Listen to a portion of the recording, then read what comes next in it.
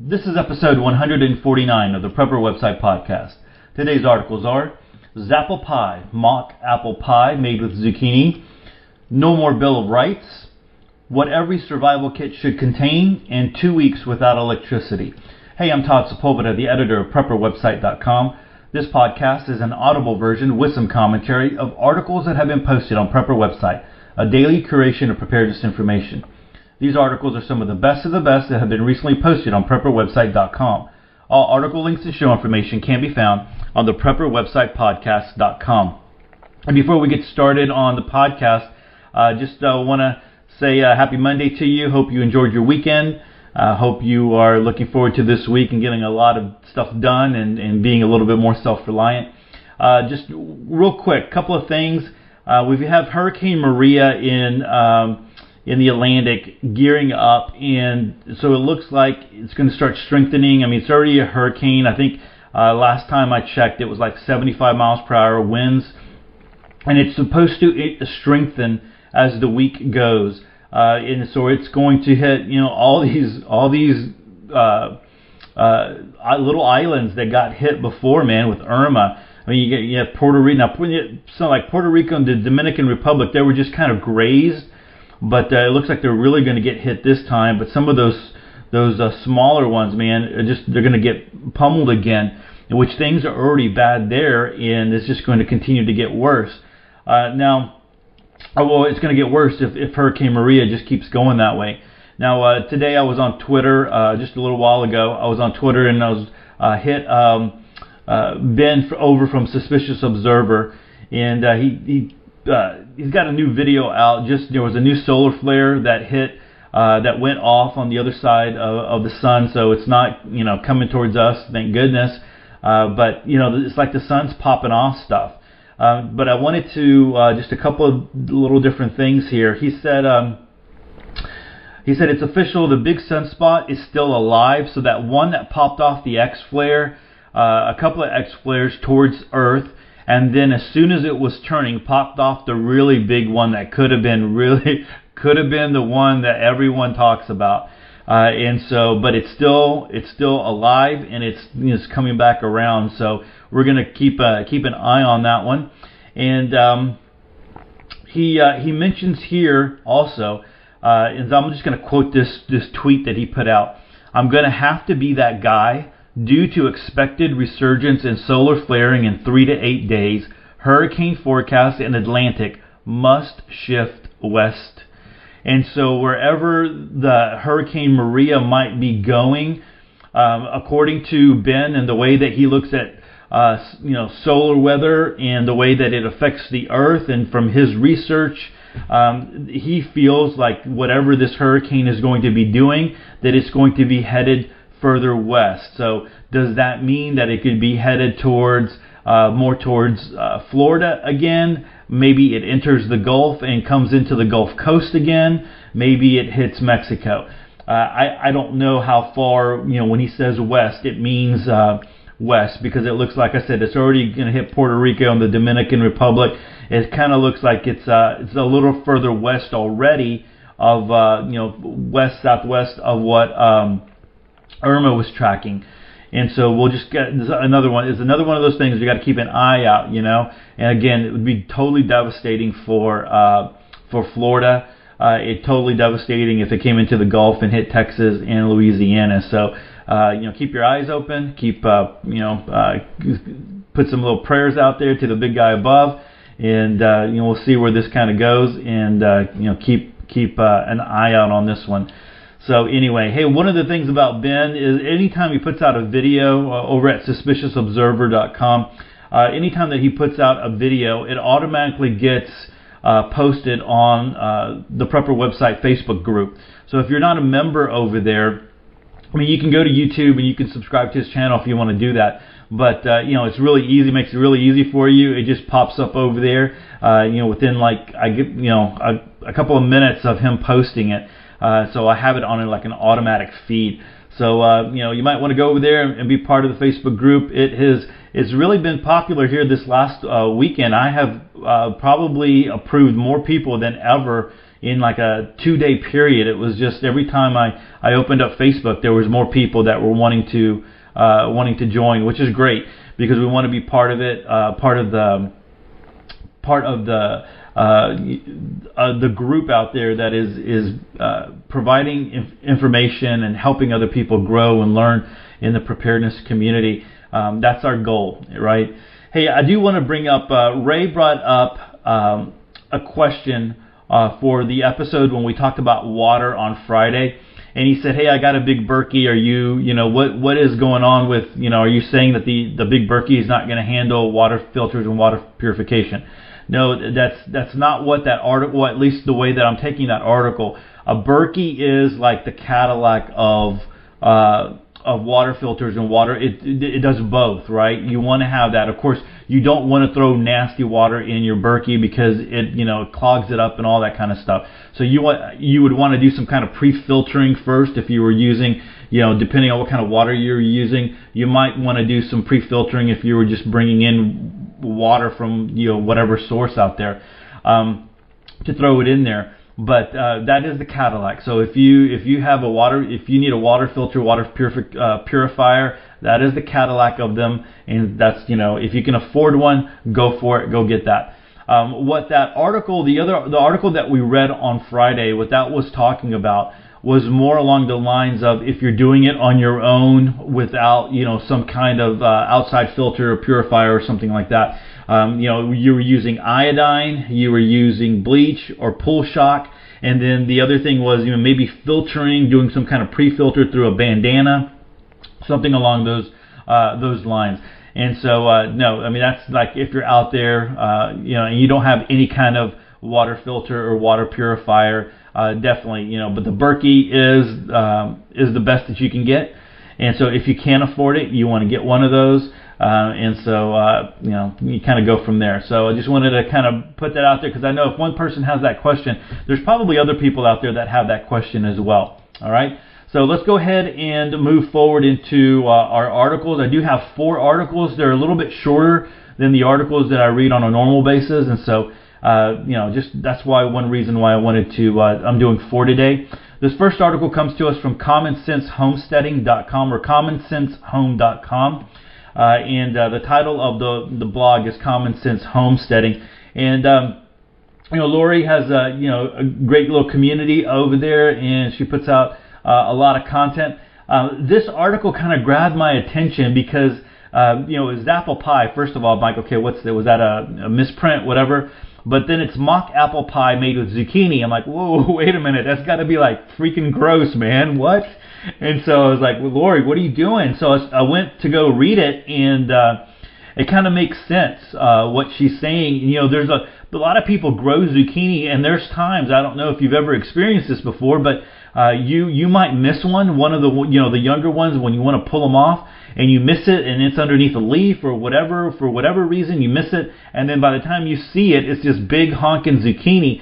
And so she's given us, so a lot of the times people would say you don't want to eat those because they're just not, they're not tasty. They're not like there's not the vegetable taste that you're wanting from like the younger zucchini. But this is a great way to use those. And so I wanted to read this. It's a short article. There's a recipe that you can come away with, and then there's a recipe that you can print off. So if you're into that, you want to, you're printing off recipes that you could use. This is completely cooking from scratch. So you're not going out and buying, pie shells or anything like that. You're doing it all. So again, this is a quick little recipe article. So let me go ahead and get to it. The first time I made Zapple pie, I served it for dessert when the neighbors came to visit. They didn't believe that it was made with zucchini and not apples. It's a great way to use up those giant club-sized zucchini. One zucchini about a foot long should be enough for 1 9-inch pie. Don't use young zucchini, they taste too much like veggies. The trick to getting the zucchini in Zapple pie to taste like apples is to pre-cook the zucchini slices with lemon and spices. You can use all granulated or all brown sugar if you prefer, and adjust the spice level to taste. I don't suggest swapping in honey because it would add moisture, but maple sugar, coconut sugar, or xylitol should work just fine. You can also cut the sugar a bit, but I wouldn't trim it too much. Dusting the top with sugar while baking is optional, but it adds a nice finish to the pie. Our reader noted that it reminded them of Caroline Ingalls' green pumpkin pie from The Long Winter. Boy, does that brings back memories for me from 5th grade with Miss Gallmeyer. All right, while I haven't tried green pumpkin pie, I'm sure it would indeed work like a charm. Because there's so much liquid in the zucchini slices, the pie slices will stay together much better if you cool the pie at least a couple hours before serving. If you don't mind messy slices, scoop it up into bowls while it's hot and slap some ice cream on to cover the mess. I prefer glass pie plates to metal because they are non-reactive. I also use a pie drip pan to catch any overflow and a pie crust protector to keep the crust from browning to dark. You can order these items using the links below, and so there's links here for the drip pan, the crust protector, and the 9-inch glass pie plate. Alright, so Zapple pie recipe, and this is adapted from the Garden Fresh Vegetable Cookbook, serves 6 to 8 people. Ingredients for the pie crust are 2 cups of all-purpose flour, 1 teaspoon of salt, 2/3 cup of butter or lard, 6 to 7 tablespoons of cold water. The filling: 6 cups peeled, quartered, cored, and thinly sliced zucchini or summer squash, half a cup of lemon juice, half a cup of granulated sugar, 1/4 cup of light or dark brown sugar, 1½ teaspoons of ground cinnamon, 1/8 teaspoon of ground ginger, 1/8 teaspoon of ground nutmeg, 2 tablespoons of instant tapioca, and 1 tablespoon of granulated sugar, reserved until end of baking. Now here are the directions. Prepare the pie dough by mixing together flour and salt. Cut in fat using a food processor or pie blender until mixture resembles coarse crumbs.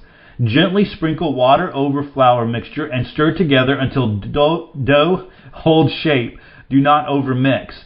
Flatten into 2 discs and refrigerate. If you haven't already done so, fillet your zucchini. Slices should be about 1/8 to 1/4 inches thick.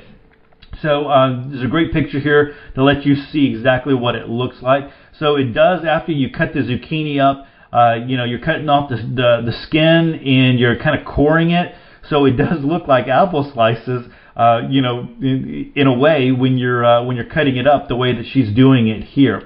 All right.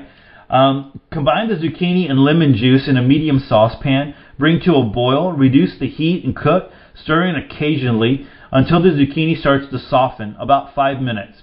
Add the sugar, cinnamon, ginger, and nutmeg and simmer for 5 minutes longer. Remove zucchini from heat, stir in tapioca, and let stand for 15 minutes. So I got to tell you, looking at this picture, I mean, it just looks like filling, apple pie filling. I mean, it's crazy the way it looks. Preheat oven to 425 degrees Fahrenheit and place a rack in the lower third of the oven. While zucchini is resting, roll out pie crust. I prefer to roll out my pie crust on lightly floured wax paper so it's easy to move around.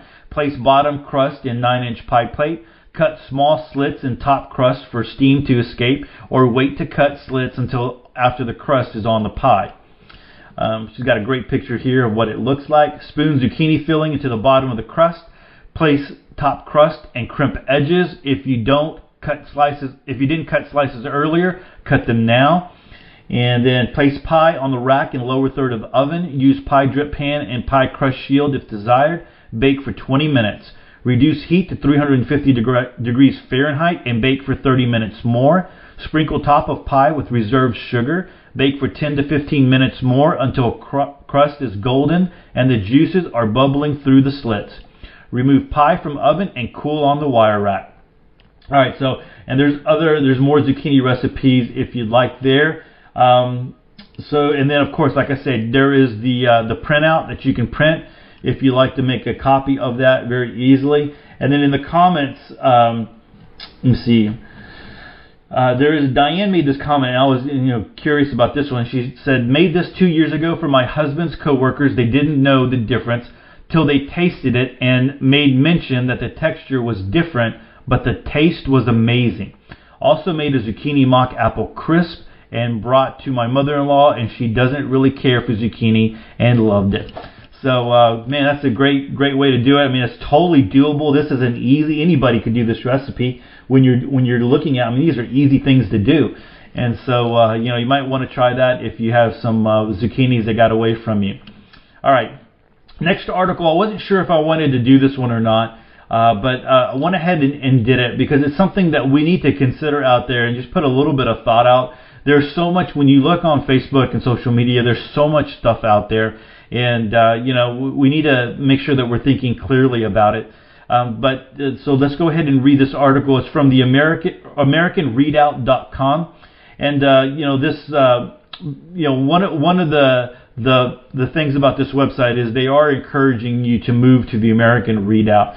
And so we've read articles before about from this website. I mean, that's one of the goals. They're promoting the American Readout.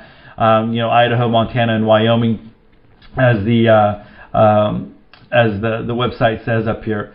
But this is an article I want to read. There's some interesting quotes and stuff here that you might be interested in. So let's go ahead and start. We're all pretty familiar with modern tyrannical assaults on our First Amendment and Second Amendment freedoms, but were you aware of the erosion of the Fourth Amendment as well? Here's an article that gives an excellent summary of the topic with links. The Fourth Amendment says, quote, "The right of the people to be secure in their persons, houses, papers, and effects against unreasonable searches and seizures shall not be violated, and no warrant shall issue. No warrants shall issue, but upon probable cause, supported by oath or affirmation, and particularly describing the place to be searched and the persons or things to be seized." End quote. If you want to know why this was so important to the founders, I recommend reading Against Writs of Assistance by James Otis, February 1761, in full. Here's a key quote, though you should definitely read the whole letter, and there is a link for you to read the letter if you'd like. Quote, "Now, one of the most essential branches of English liberty is the freedom of one's house. A man's house is his castle, and whilst he is quiet, he is as well guarded as a prince in his castle. This writ, if it should be declared legal, would totally annihilate this privilege. Custom house officers may enter our houses when they please. We are commanded to permit their entry. Their menial servants may enter, may break locks, bars, and everything in their way, and whether they break through malice or revenge, no man, no court can inquire. Bare suspicion without oath is sufficient. This wanton exercise of this power is not a chimerical suggestion of a heated brain. I will mention some facts. Mr. Pugh had one of these writs, and when Mr. Ware succeeded him, he endorsed this writ over to Mr. Ware, so that these writs are negotiable from one officer to another, and so your honors have no opportunity of judging the persons to whom this vast power is delegated. Another instance is this. Mr. Justice Wally had called this same Mr. Ware before him by constable to answer for a breach of the Sabbath day acts, or that of profane swearing. As soon as he had finished, Mr. Ware asked him if he had done. He replied, "Yes." "Well then," said Mr. Ware, "I will show you a little of my power. I command you to permit me to search your house for uncustomed goods," and went on to search the house from the garret to the cellar, and then served the constable in the same manner. End quote. Today, the leftist attitude is, if you're not doing anything wrong, then you shouldn't have a reason to object to any searches, end quote. Yet the historic fact is that state powers to search citizens at will always turn into a malicious flexing of the power either to harass citizens or to dig up dirt on a dissident citizen when no other crime or wrongdoing can be identified. Here's the article from the Rutherford Institute showing where we are at today. There's a link there.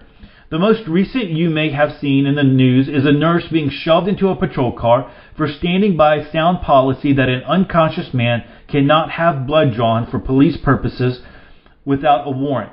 When I studied military law for officers, the JAG highlighted how things that were products of the suspect's body, like urine, blood, and DNA, absolutely could not be obtained without a warrant, because it also fell under a Fifth Amendment violation as well.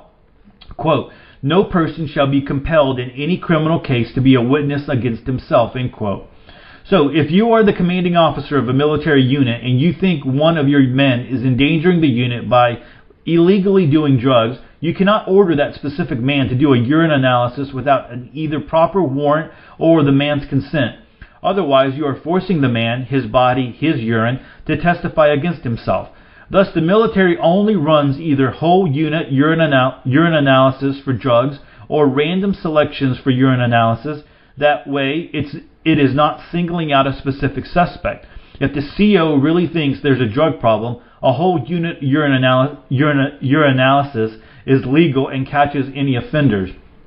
So, this hospital story about a blood draw is not just a Fourth Amendment violation, but also a Fifth Amendment violation too.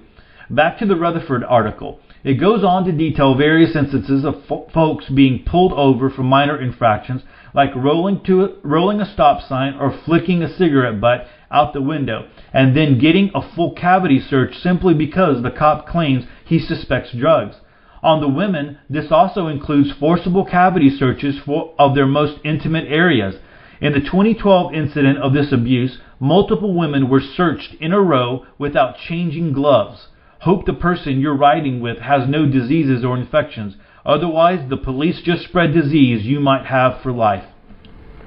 And another, mere suspicion that an adult woman had smuggled a sandwich into a college football stadium resulted in a total strip search. Police reputation. I recently had a conversation with a fellow patriot who is a big supporter of police forces, and in the readout you see a lot of that, and for good reason. The police are pretty good here, but he wondered how the population in the U.S. could ever turn against the police. I pointed out that the U.S. Marines heavily regulate their own even on off-duty hours, down to the clothes they are allowed to wear. At least that's how it was when I served. The reasoning was pretty good. If a Marine got in trouble off-duty, the news headline would not say Joe Smith committed the following crime, but a U.S. Marine committed the following crime. All Marines would suffer loss of reputation for the bad behavior of one because it makes more sensational headlines. Likewise, for the police across the U.S., when you read the Rutherford article, every incident is police committed this atrocity. This leads readers across the U.S. to think, if police can do that to people there, how long until they do it here? Thus, every story of corrupt cops harms the reputation of the good cops. Does that mean stories of corruption should not be reported? No, that would only invite more corrupt behavior unchecked. Rather, police forces should follow the example of Marines and seek to police their own more heavily. Don't back your own if they really are corrupt and have done wrong, but also don't railroad an innocent member of your team over bogus accusations. Those with power over the public must be held to a higher standard of justice, or else that power will become fiercely resented, as observed in colonial American attitude toward the state police or the redcoats in their time. So where's the justice? Imagine you live in one of the more totalitarian-leaning states in the USA. You get pulled over for not using your turn signal long enough before changing lanes, and the cop doesn't like your tone of voice. Next thing you know, you and your wife are getting a full cavity search on suspicion of drug use, and just like in the news article linked in the Rutherford summary, cops hold her down, legs apart, while they forcibly probe her most intimate areas. What is your recourse as a citizen? If you follow some of these cases, as I have, sadly you see cities defend these blatant abuses of power, saying that the police don't need to be expected to know your constitutional rights. You take it to court and it looks like a slam dunk case. Sadly, the court cases might not end until 5 or 10 years down the road. Do you want to continue living in an area that defends that sort of behavior in their police for up to a decade while you fight it out in various levels of court? And if you finally get your day and justice is served, 10 years later, how many other people were hurt by the bad cop the government defended during those 10 years? Does he still even work for the department, or has he since gone on to retire and live the good life for service to the public while you're still fighting for your right not to be abused by government representatives? And if the final verdict is nothing more than a hefty fine on the department for having not trained their officers better, guess where the fine is getting paid from? John Q. Taxpayer, which includes you if you live in that area as well as all of your neighbors. The cop who did wrong and the government who protected him are free to carry on while their constituents foot the bill. What to do?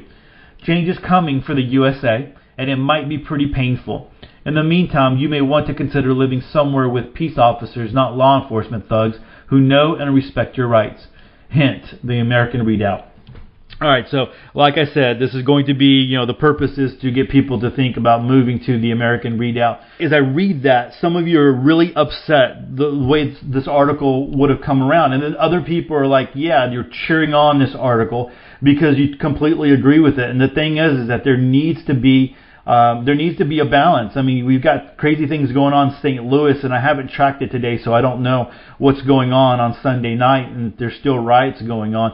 But I saw some of the video and some of the pictures, and it's crazy. To be honest, I don't follow it so closely enough to know what exactly happened with this police officer, or what happened and how it all went down. But there are going to be times when police officers do get off, and they really should not have gotten off.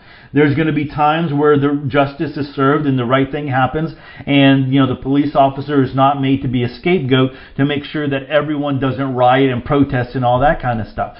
So the thing is, I love this idea of that police should police themselves, and how important that is. When you saw the video of the nurse being hauled off, there was other men that were around there, other police officers that could have told this one guy who he was just he's like, dude, settle down. You're out of control. What are you doing? Calm down. I mean, you're a little crazy here. You need to go take a break. Go over here and calm down or something. There needs to be that aspect of it, so some of these things don't happen. The other thing is that I'm sure that there are some places that are a little bit better than others as it goes to police officers and their behavior. So I understand what this person is saying about the American Redoubt. There's other places as well, I'm sure, that are that the police try to do a real good job of making sure. And you know what? The thing is, it's just like everything else. There is the good and there is the bad. And you can see things on YouTube, and you see those all the time where a police officer has done something that they shouldn't have done, and people just start ripping that. And then you see videos that police officers doing the right thing and doing the good thing, and people praise that. So one thing that we do want as Americans, right, and as patriots, is we do want to keep. You don't want to just become so used to this, or what's the word that I'm looking for? You don't want to become so numb, right, to what's going on, or you don't want to just not care, because it could go in a position in a way that you don't want it to go. You don't want it to become more tyrannical. You don't want it to become more, you don't want it to get it that way, because then at some point, it's like when you're ready to stand up, or ready to say something, or ready to defend one way or the other, it might be too late. So, we need to defend our police officers. We need to support them, the good ones. And, we need to, if there are police officers that are not doing the right thing, that are abusing their power, just like everybody else who would abuse their power, they need to be held accountable to that. And so I think now with social media and stuff, that's a little bit easier to do, but something to consider. So I spent a little bit more time than I wanted to discussing that article, so we'll kind of move on from there. But go check that out over at the American Redoubt, and it's always interesting to look at where our founding fathers were and how they thought in their thought processes, and some of the reasonings why they did things, and kind of parallels were some of the things that we're at today. So you can go click some of those links over at AmericanRedoubt.com. Our next article comes to us from PrepperBits.com, and Jason is the owner over at PrepperBits, and this is a fairly new website that we've been linking to on PrepperWebsite.com, and I think this is the first article that we have read here on the podcast from PrepperBits, and this article is entitled "What Every Survival Kit Should Contain." I know that this is one of the big deals when people start thinking about preparedness. They start thinking about kits and things, and what should I put in there. There's a bunch of different types of kits, and but there's some commonalities of equipment and gear that you should have across some of these kits. And so this is what this article is discussing. So I want to read this one and then come back with just a few thoughts. All right. I hope that you never find yourself in a situation where you need a survival kit to survive a disaster or emergency. But it's still a good idea to prepare a survival kit just in case. Preparing for a disaster is necessary in this day and age and will give you a peace of mind that you're ready and prepared should an event happen. Don't forget, it doesn't always have to be a doomsday event that you are planning for. Things happen all the time, even in built-up urban areas. One recent example of this is the Grenfell Tower fire, where a 24-story block of flats in North Kensington, London, caught fire, resulting in total evacuation of its residents and, sadly, loss of life. Another example would be having temporarily to leave your home for a few days due to something as simple as a gas leak. You may need to rely on a survival kit to use at home during a power outage. There are many unexpected situations that can occur in everyday life, so it's best to be prepared. Different types of survival kit. While it's not an exhaustive list, here are some of the well-known types of survival kits. The bug-out bag, 72-hour kit, get-home bag, car kit, everyday carrier or EDC, and a grab bag. Must-have survival kit list. When planning the contents of your survival kit, there are certain items that every survival kit should contain. Nowadays, survival kits are readily available to buy, or you can create your own. I prefer the latter because not only is it more cost-effective, you will also learn much more if you research and build your own kit. I'm going to agree with Jason on that one. I don't know if I would buy. There are some outfits out there that are putting together really good quality kits, with gear that's not, cheap break stuff, things that's going to break, first time use type stuff. But they're going to be a little bit more expensive, and so you're going to get a kit that's already kind of pre-made. I like that idea of building your own. All right, let me continue on. Whether you're planning on building one of the above kits or planning for a specific survival disaster scenario, below I will list the must-have items that every survival kit should contain. You will carry some of these items on your person every day in the form of your everyday carry, or EDC. Others will form part of your emergency preparedness kit, which is a survival kit that should be ready to grab and go at a moment's notice. Often referred to as a 72-hour kit designed to help you survive for a minimum of 3 days. So here are some of the list of things that you should have. A multi-tool. For example, a Gerber or Leatherman or Victorinox. Flashlight and extra batteries. Waterproof matches. Magnesium starter. Compass. Lighter. First aid kit. A whistle to signal for help. A can opener. Maps. Documentation like identification and medical history. Medication list. Emergency contacts. Smartphone with survival apps. Phone charger and backup battery. Battery-powered or hand-cranked radio, prescription medications and glasses, emergency reference materials such as a first aid book, paper and pencil, food, at least a 3-day supply of non-perishable food, a dust mask to help filter contaminated air and plastic, sheeting and duct tape to shelter in place, moist towels, garbage bags, and plastic ties for personal sanitation, water filter, sleeping bag, zip ties, paracord, tinder, emergency blanket, water in a reusable bottle, extra clothing, and weather protection like sunscreen, hat, rain jacket, etc. The key to preparing the right survival kit is planning and research. You can never be over-prepared. Start by browsing online prepping forums and websites that specialize in emergency preparedness and disaster planning. A lot of these will give you access to free prepping and survival-related resources and downloads. You may be interested in reading our recent post about emergency survival supplies planning, and which talks most about the importance of proper planning. While you're here, why not check out our own prepper resource section, which we'll be constantly updating and adding to. Once you've decided on the scenarios you are preparing and what your survival kit will consist of, if you haven't already, you're going to need a suitable bag to carry it. Have a look at the following articles by topsurvivalpreps.com to learn more about bug-out bags. Alright, so there's a couple of things here that are a little redundant when we talk about kits. Here's the thing. You need to think about what kind of kit you have, because that's going to mean everything. What are you doing? So you should have a fire kit. I think a fire kit is always important, but you might not need a magnesium starter. I mean, if you're doing that, you've got lighter, you got matches, depending on how big your kit is.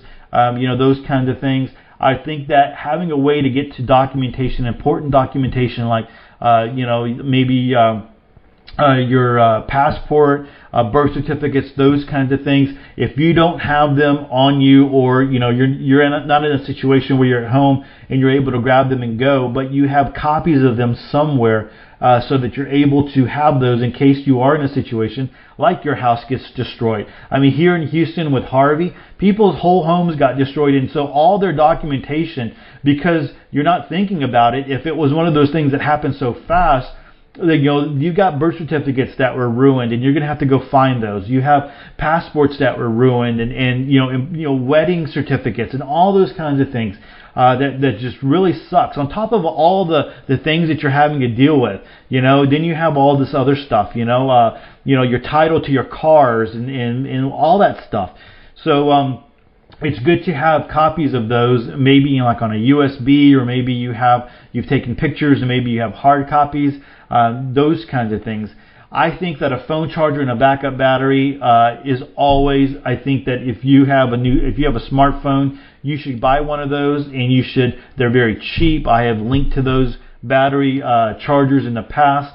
There's a cheap one that I have bought. It's supposedly supposed to be solar, but we don't use it for the solar part of it. And actually, when you go to Amazon and you look at it, they'll tell you the solar part of that is only like if you're like in real desperate need. The best way to do it is just to charge it with regular power. But again, the thing here is to think about what what you're doing, where you're at, how this kit is going to be utilized, because you're not going to, if you're like going from home to work and work to home, you're not going to want a whole full bug out bag type scenario going on. You're going to want something that's going to get you to your house or to your work and then get you back home, and anything that you need in between there, right? If you have the ideas like, I'm going to get it back home, and for instance, I work very, very close to home, so my stuff is going to be geared to, I know that I'm going to be coming back home, I'm going to be meeting my family, I'm going to be, we're going to be whatever we need to do, and we're doing it that way. I have, I've recently written an article on it, just like an urban, and I wouldn't even call it survival kit, but I guess it is an urban survival kit. Things that I use, and it's not necessarily stuff for like wilderness survival or anything like that. It's stuff that I use that when I'm at the office and I'm like, hey, I wish I had this with me. Things that over the years I have added to it, or I've put together, or I've had them maybe loose in my bag or whatever, and now I have them in a little kit. I recently went to the dollar store and put some things together, and I'm like, all right, hey, this is, and you know what? I use those things more than I use, kits that I have made for 72 hour or bug out bags or anything like that. I use my little first aid Altoids tin more than I use anything else, A lot of the times with people down here in Houston with allergies, I'm like, I have essential oils in there.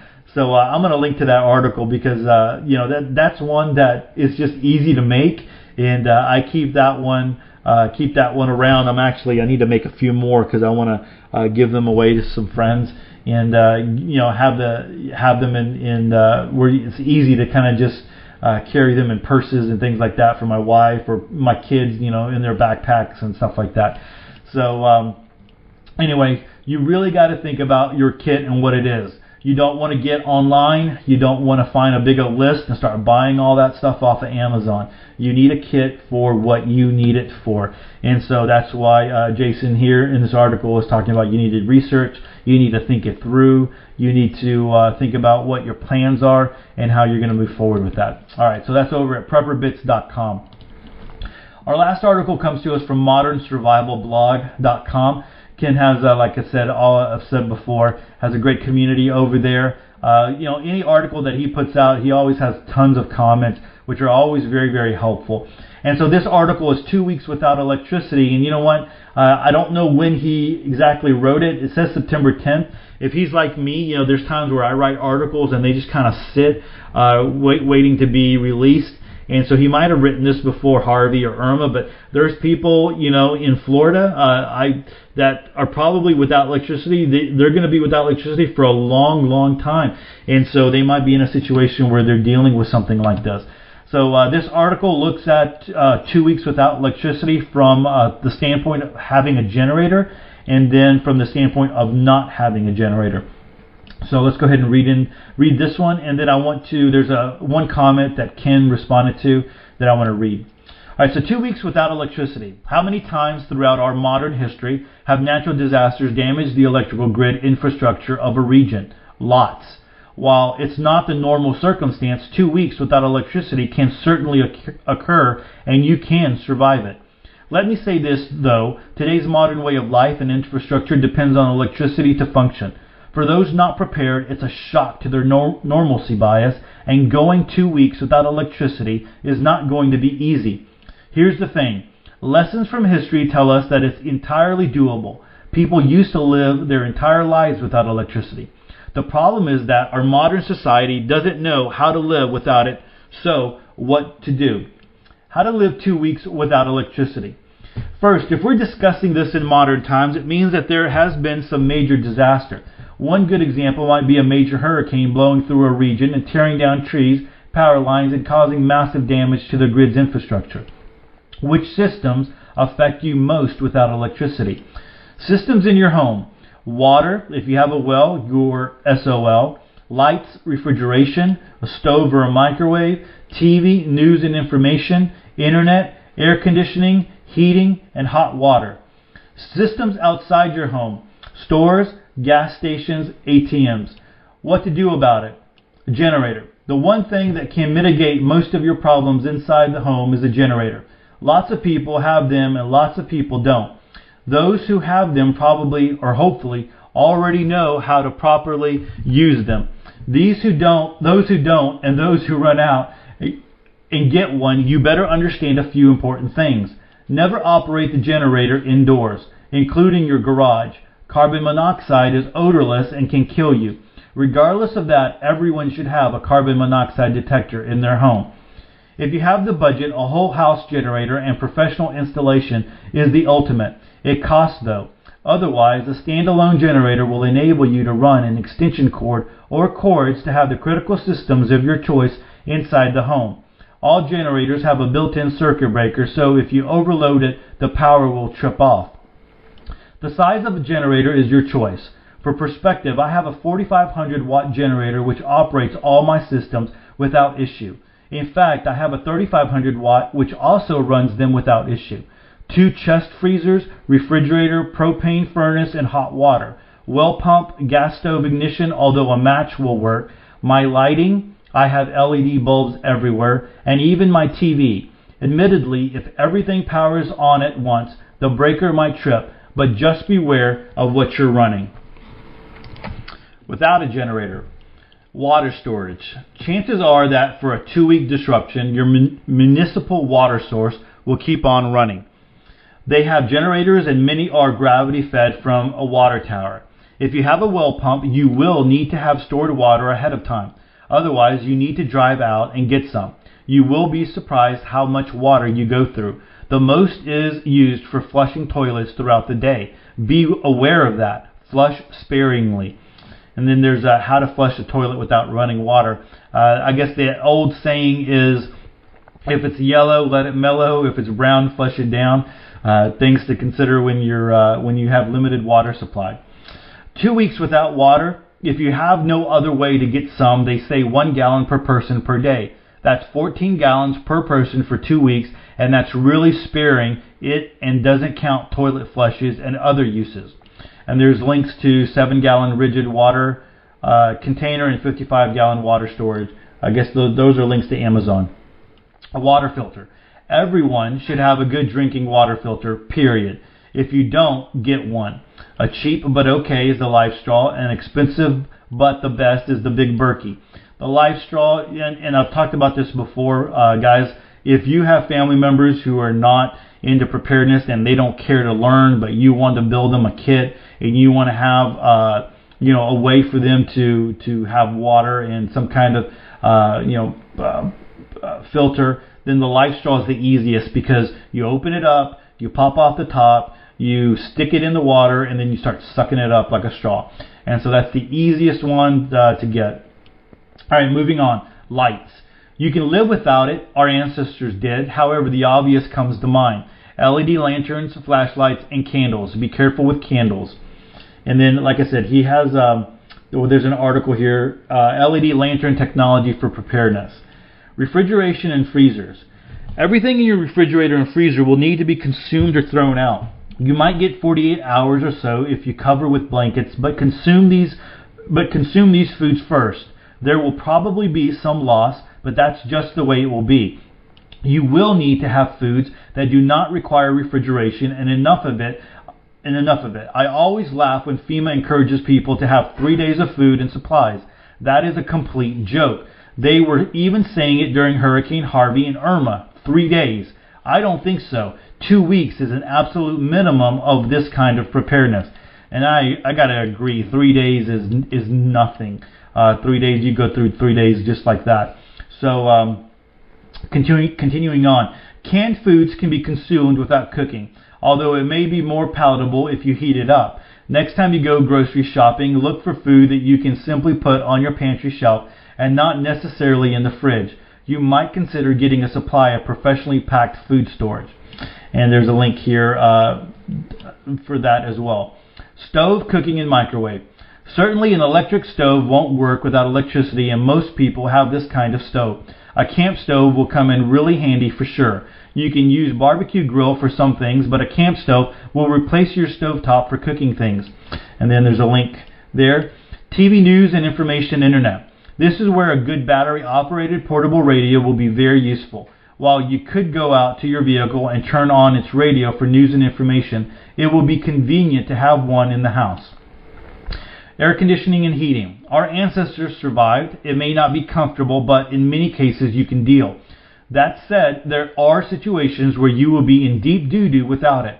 Without heat in the winter up north will be a very bad thing.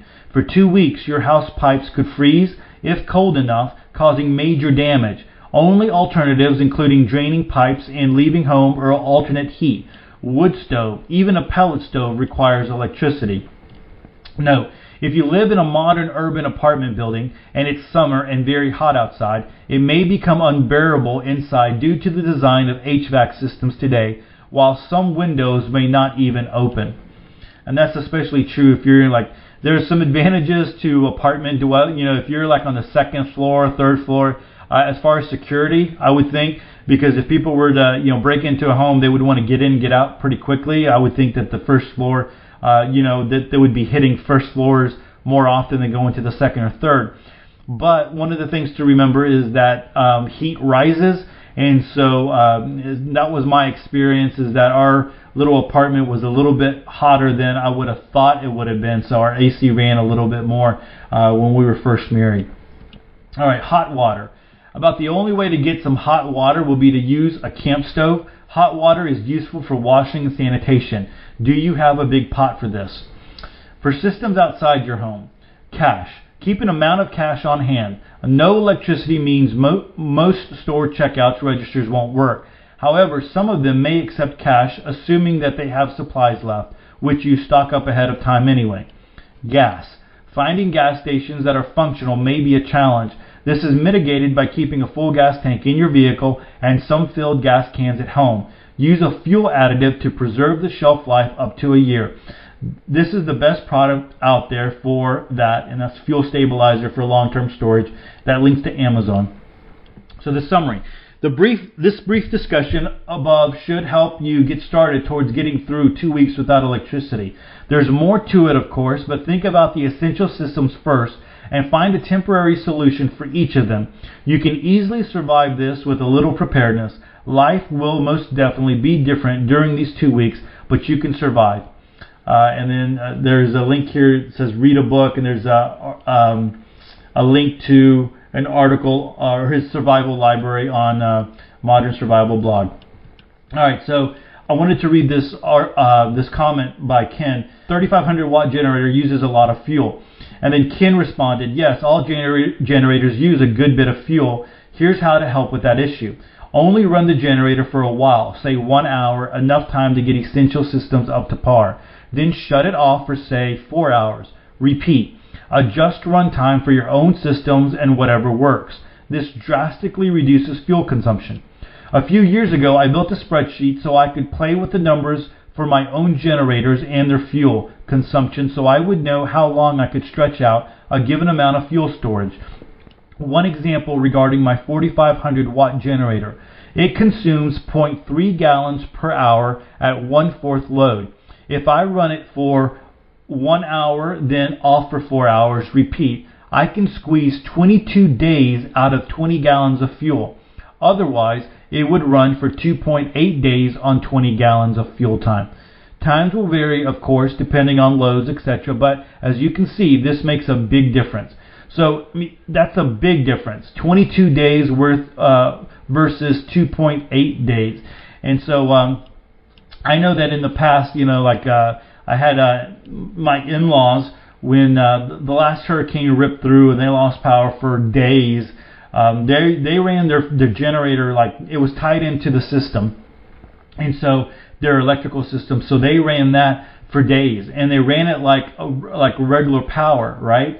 But with that, you have to make sure that you're going out and you're getting fuel all the time.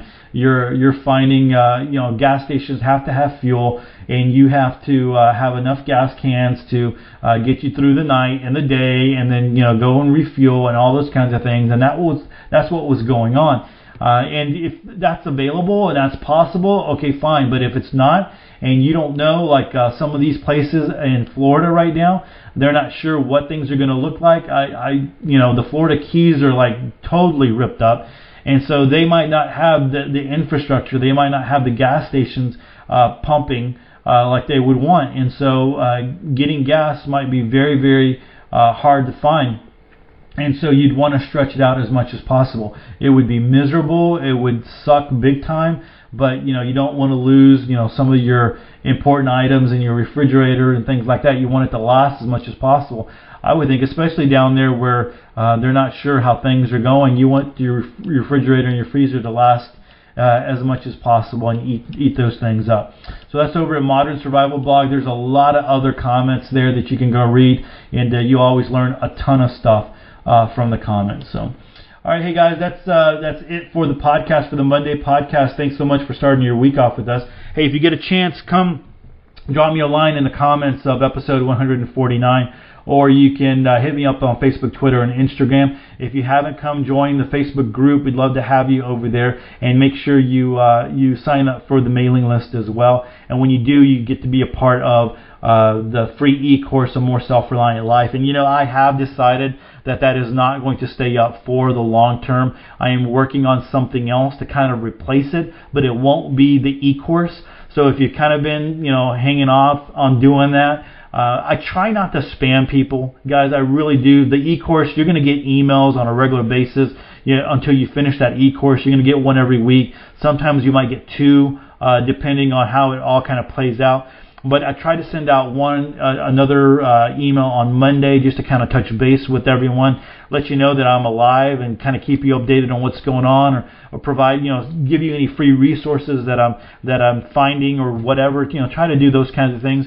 But I try not to spam you. So but there's some people who just want to come be a part of the course and then bolt after that.